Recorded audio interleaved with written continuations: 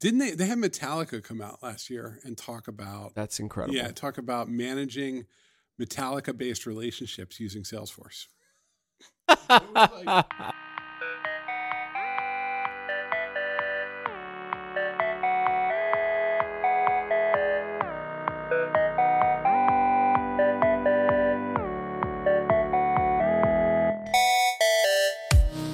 We are going to share, and this takes a lot. This takes a lot of guts.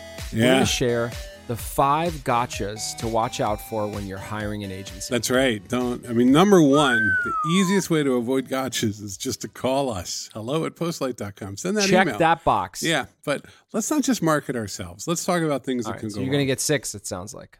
That's right. That was 6. We'll lead with 6. Okay. One of the ways they get you is they take advantage of change. This is a big one. This is kind of the biggest one in some ways, right? So the number one thing people want to do is get you in the door and get you to sign something so they can start to work for you. Get the foot in the door, That's as right. they say. And so a lot of times what they'll do is they'll create a relatively small initial engagement. Hey, I want to build this thing in an app and a platform. And they'll go, well, you know what? That's not going to be that expensive. Let's get started. Yes. Let's be clear, though. This isn't people being dishonest. No. They're not selling you something that they're not going to give you. What they're doing is not acknowledging how dynamic the software development process is. And how really serious change occurs. Always. When you're developing software. In a meaningful way. Always. Let's give some examples. Like you might think that you are building a knowledge management tool for educators. And it turns out that halfway through that everything you assumed about your customer was wrong and you should have done a little more research. You're going to learn stuff, right? That's right. Rarely do you go to an agency and say, here is the exact blueprint of exactly what I want and exactly how I want it. It's very rare, right? Usually that's just outsourcing. Then you might as well just hire the engineers yourself. Correct. So what happens is you sign on and they tell you it's going to cost this much for this period of time. And what inevitably happens, and it's not through error or mistake, it's just change. It's change because you've learned things about your users. Sometimes the business, swoops in and says, we can't not have that 1 bit. We got to have that 1 bit. Maybe we didn't talk about it in the beginning. We got to have it. Let's give people some examples. So one I see a lot is analytics needs change. We designed how the product's going to work and what the experience is going to be. And then the business comes in and says, well, we can't measure it. So you're asking us to, you're asking people to tap the blue button and we don't know they're tapping the blue button. Yes. And you go, well, we didn't plan for that. So now we're going to have to really change a bunch of stuff. Yeah. Ideally you're scoping that in, but even if you had it in there, like there's analytics and there's analytics, right? Here's the classic example. The former chief marketing officer departs the company. Oh, that's the killer move. The new chief marketing officer shows up. A month goes by. You're 2 months from launch and you have that meeting. And he says, I can't look at analytics on my phone. Yeah. Well, at Squiggly Core, I had no problem. And why don't you use Google Spritz Flap? I'm on a plane half the time. Yeah, you're asking me what is this? What do you? It's not going to work. It's a change in terms of your advocates and your customers is a big deal, right? Well, and then a lot of times they'll be like, well, let's go get you the budget to fix this, but now you have 2 problems. Yeah. So change shows up. You're working with the agency and you go to the agency and you say, we got a new chief marketing officer. You know how it goes. Mm-hmm. We have to re-platform on a different analytics provider and do a lot more with the mobile admin. Correct. And look, they might know pain is coming. They might know the agency is like, hey guys, you just did a hard left on us. We're going to have to revisit the relationship. And that might be reasonable. But I think we got to end each one of these tips with sort of a remedy of some kind. Of course. Ask that agency what they're going to do when change comes in. That's right. What are you going to do? Like, what is that? Walk me through that process. Are you going to immediately send me a change order that has a dollar figure on it to accommodate for that change? What if it's small? What if it affects time? Like, what are you going to do? Walk me through how you think about change. Because as to your point earlier, getting you in the door and having you on the hook, there's nowhere else to go. It can explode. And you say, all right, enough, fire the agency. We're taking it in or we're taking it somewhere else. That's nuclear, right? It's all bad though. It's all bad, right? So usually what happens is you're kind of on the hook. So ask them how they deal with change. Ask them if they're willing to acknowledge change. See, this is a key thing. Agencies, It takes forever to set up a relationship, right? It takes a long time. You got to sell, you got to communicate. There's big numbers involved. Everybody's got to get approval. The agency gets you in, and then what they know is that your clock is ticking, and it's ticking often faster than theirs is. Yes. And so now you have this pressure that you need to get this change made in, and your boss is saying, don't give them another damn penny. That agency, we already gave them a lot of money. And they go, honestly, that's a very significant change. It alters the scope, and we're going to need you to come in and discuss it, and then we'll do a change order. Okay. Number 2, people for dollars. Okay. This is an interesting one, right? There's anxiety. When you approach an agency and you've essentially asked them, look, I need you to bring success to me. You've said this before, Paul. What are we trying to do? We're trying to help people get promoted and level up and be tied to successful decisions that they make. Mm-hmm. So what you're saying to an agency is, you are my bet. Yeah. You are the one who is going to make me look really great. I'm going to spend somebody else's money so that you can make me look good. Pretty much. Yeah. So there's anxiety in the room. There is fear in the room, and there is anxiety in the room. And it's going to be terrifying to give people this. So what can happen is, the agency sniffs that out and says, well, that's not going to cut it. You're going to need to do more. You're going to need to spend more. It's just not enough. You're going to need to do it. Now, here's the thing. If you're not technical and an agency is telling you that you need we've done this to full disclosure. We have told people that's just not enough. What you're asking for is really big, and it's simply not enough. That's fine and good. And have that dialogue and probe that agency. Where it gets scary is if they take the wheel and start to expand scope on you. Listen, I'm going to tell you what you need. You need a senior platform architect for 6 months. Yeah. Well, beyond that, you need to be on this other platform. You can't possibly do it here. Mm-hmm. It's going to take, this is the only way you can. You really want to win? So what's happening is they're taking over the narrative and they're defining now. They're actually scoping it out for you, right? Really good, really slick salespeople can make this feel like they're saving your life. Correct. If you are working with an agency and you start to feel that you're an idiot and that they're saving your life, be careful. Yes. They should feel like your partner. Exactly. So scrutinize that. Don't be afraid to say, I don't know what that acronym is. Explain it to me. Which leads to our third really important bit of advice. Word salad. Rich, I like a good microservice-based architecture. The word architecture with can Caesar get dressing. Yeah, the word architecture can be thrown on the end of anything.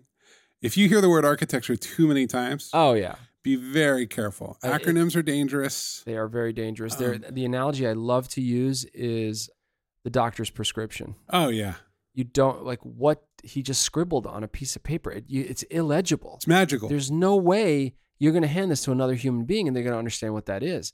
And what it is it's a form of encryption, and it creates a level of distance, and it creates a perception that you're a novice, and you are in the hands of the experts. Well, you don't want to ask because, see, it's the opposite. If you actually do ask, they start to realize that they're going to have to tone down their sell. If you never ask, they're going to go deeper and deeper in, and they're going to watch you squirm. Do not be ashamed of asking. Simple remedy here. Mm-hmm. I mean, look, we just did a proposal where there are 25,000 bullet points underneath in your brain. There are 25,000 things that are going to have to happen. Yes. For this proposal to really like come into the light. The proposal's 8 slides. It's simple, and there's no weird language in it. And we have had people tell us, I really appreciate how you put clarity forward here. They're actually appreciative. They're like, you didn't talk down to me. You didn't try to be fancy on me and make me feel stupid. One of the things with tech is that tech has a tendency to make everybody else believe that it's their job to know what we do. Right. But I mean, we're not that. It's like auto mechanics. I mean, it's like we build nice cars, right? Yeah. But you don't, every time you go to your car and turn it on, you don't think, I wonder how the engine's doing today. Yes. That's Absolutely. not your job. It's not your job. But don't be afraid to ask. Okay. Number 4. Trendiness, blockchain. You went right for it. You don't have to go that hard. Now, it's when they tell you about the new magic thing. But again, it's the robot hand touching the earth, and the earth has a little glow on the tip of the finger, and it's bringing life to the earth.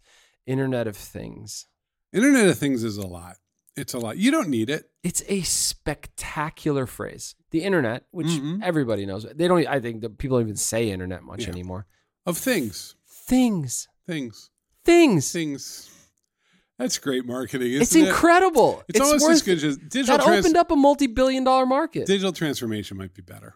Digital transformation. Because digital transformation is like, hey, whatever you got, you need a little transformation. Yeah. In the digital way. Let me be clear, though. Internet of Things, though, is pretty good because you're literally, I'm looking around the room we're in right now. I see a lot of things. I see a lot of things, right? And some of them have internet. Some need to. But not all do. Like, look at those Quadratini wafer cookies. Right. They're not hooked up to the Internet of Things. I've read good, solid definitions of digital transformation. I've seen it.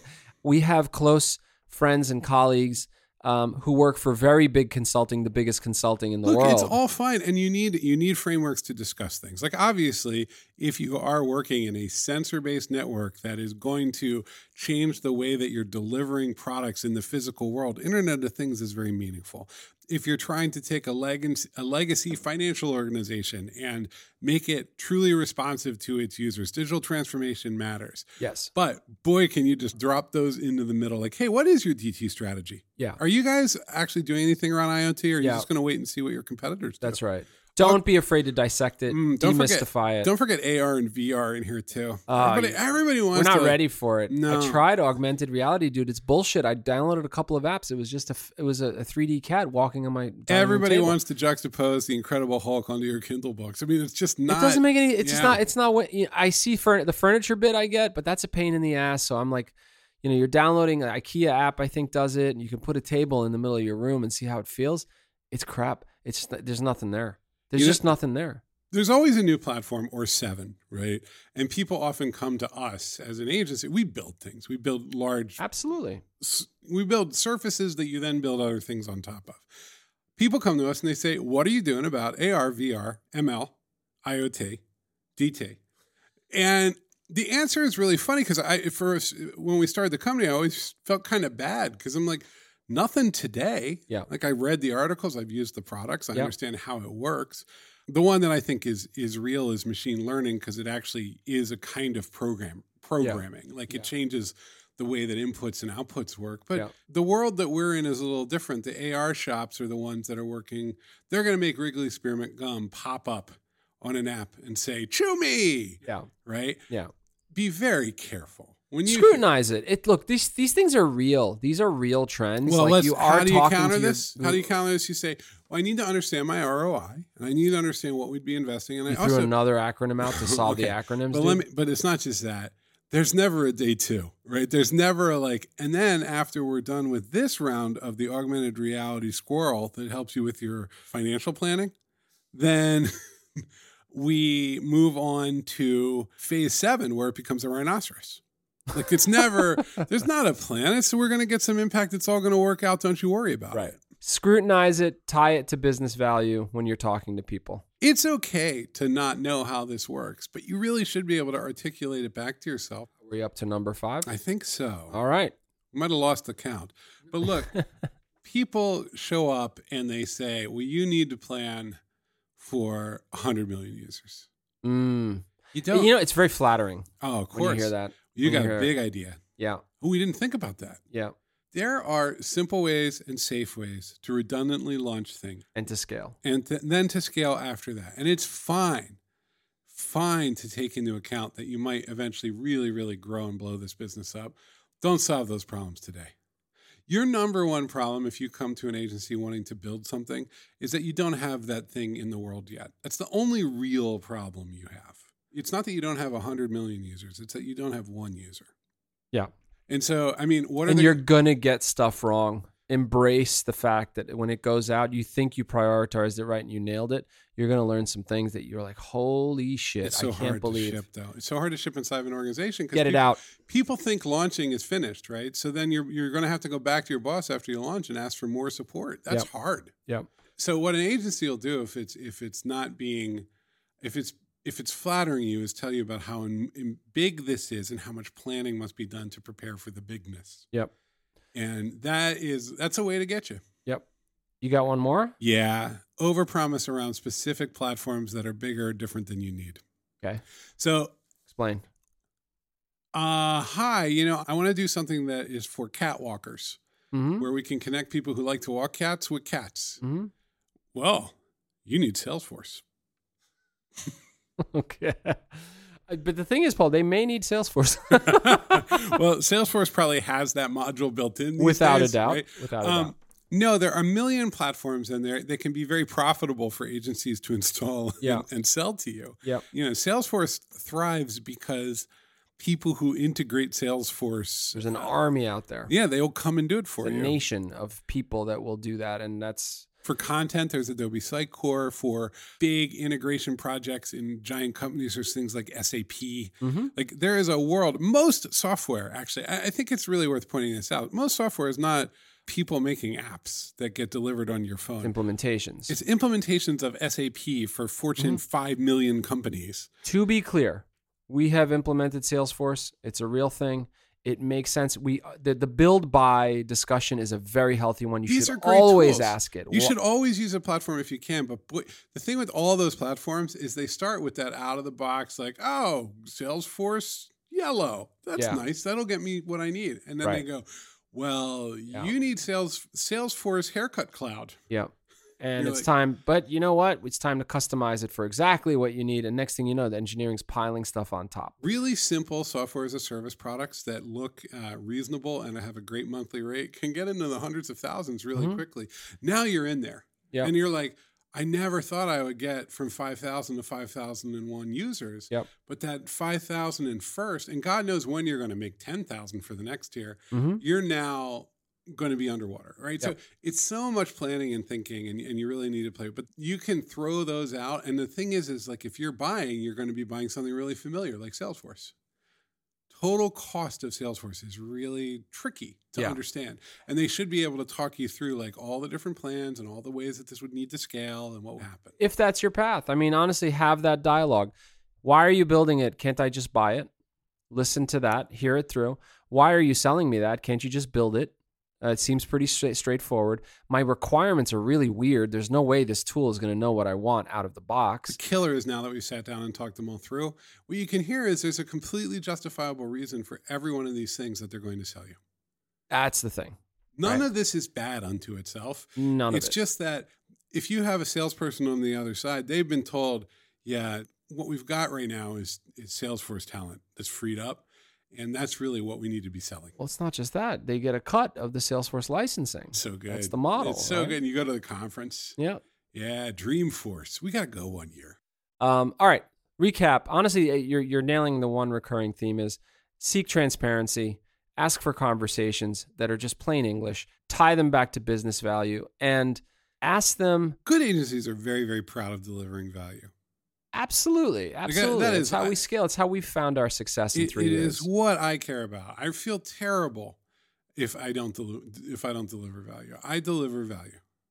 It's how we grow. It's how word gets around. Well, it's why people call us back, right? That's like, right. I mean, it's sort of like otherwise there's no point in existing if you can't get repeat business. Yep. You might as well throw the whole thing in the trash. Stare them down. Ask those questions. Ask for transparency. Cut the bullshit. Listen, let me tell you straight up too. We've had a couple things where people walk in and they're like, I want to give you a lot of money to get this done. Let's go. Yeah. It just defers the conversation 90 days. You're going to have the same day. We've had those conversations about what's really going on. Like we're an agency. So if you show up and you say, we're going to build this and we need to get started tomorrow, we're like, oh boy, here we go. Okay, here we go. Okay. But the problem is 2 months later, that same person's going to sit down and go, I have a lot of issues coming up around the engineering that's happening here with the other team that I have over here. And we need to work with the and all that engineering on their side. On their side. All that. Well, you're getting into our world now. Let's not confuse this. Hold on, pause. This is like our problem. I guess here's what I want to say.